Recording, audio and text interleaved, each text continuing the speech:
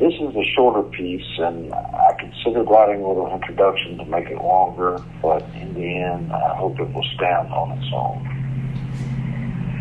The black guitar case was beaten and weathered, its faux leather worn away, revealing the cardboard underneath.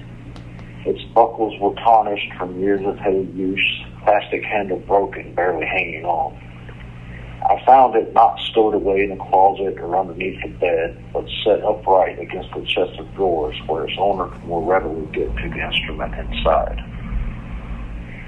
Having already taken the VCR, a camcorder, a jewelry box, and a couple of rifles, I saved the guitar case for last. Based on its tired, worn state, I didn't expect the guitar itself to be anything special, and if this was indeed the case, no need to take it with me. I popped the latches for a quick peek at what was inside, and immediately my heart thumped in my chest. It was a beautiful, obviously custom-made Martin D28 acoustic guitar with walnut fretboard and mother-of-pearl markers.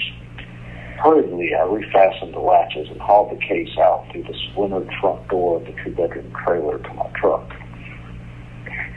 Being a novice guitarist myself, I knew the instrument was worth quite a lot, probably more than the value of everything else I'd stolen from the trailer combined. Inside the case, along with the guitar, I found a harmonica in a case of its own, along with several pages of handwritten lyrics, gospel songs, and old-time spirituals, which meant nothing to me as they had no monetary value. Only the guitar itself had any worth, and only then whatever I could get someone to pay. I settled on $500 after dickering with an old man who owned a music shop a few counties away. He'd known the instrument was stolen, even after I strummed a few chords of Freebird as if it had been my own well-loved and cherished guitar. And I knew he knew. That was just the way of things.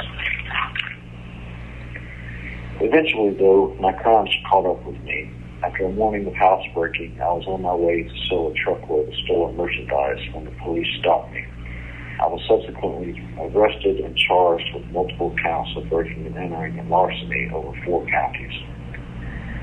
During the months following my arrest, I was transported by sheriff's deputies back and forth between the 4 counties to answer to the charges in court. It was a long, interminable odyssey during which I came to know all too well the fine details of the rules and regulations at each of the 4 jails, what was and wasn't allowed, what types of contraband I could most easily transport, and how to make the most money from it. Like always, looking for the quick, easy dollar.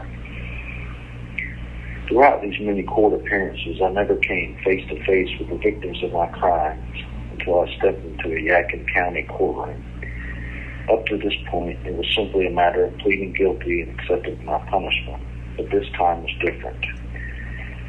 After I entered my plea, the prosecutor stood and said, "Your Honor, if it please the court, the victim in this case would like to make a statement before you sentence the defendant."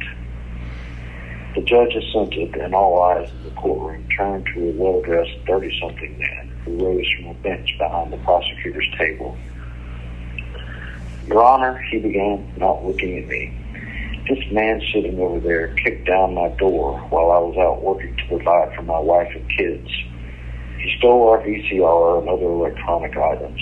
He stole my wife's jewelry. He stole my guns. And none of that means a thing to me compared to the guitar he took from my bedroom, a Martin guitar which used to belong to my father and my grandfather before him.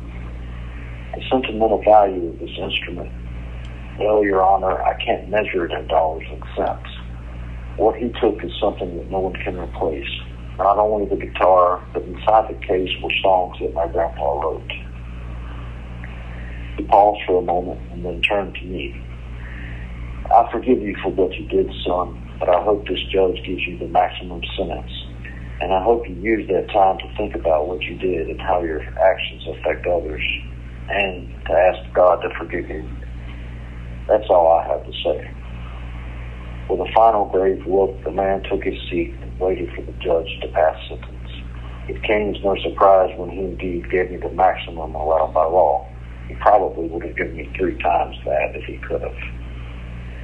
Although sadly, I did not use that time wisely and was ultimately arrested on a charge of capital murder a mere 2 months after my release.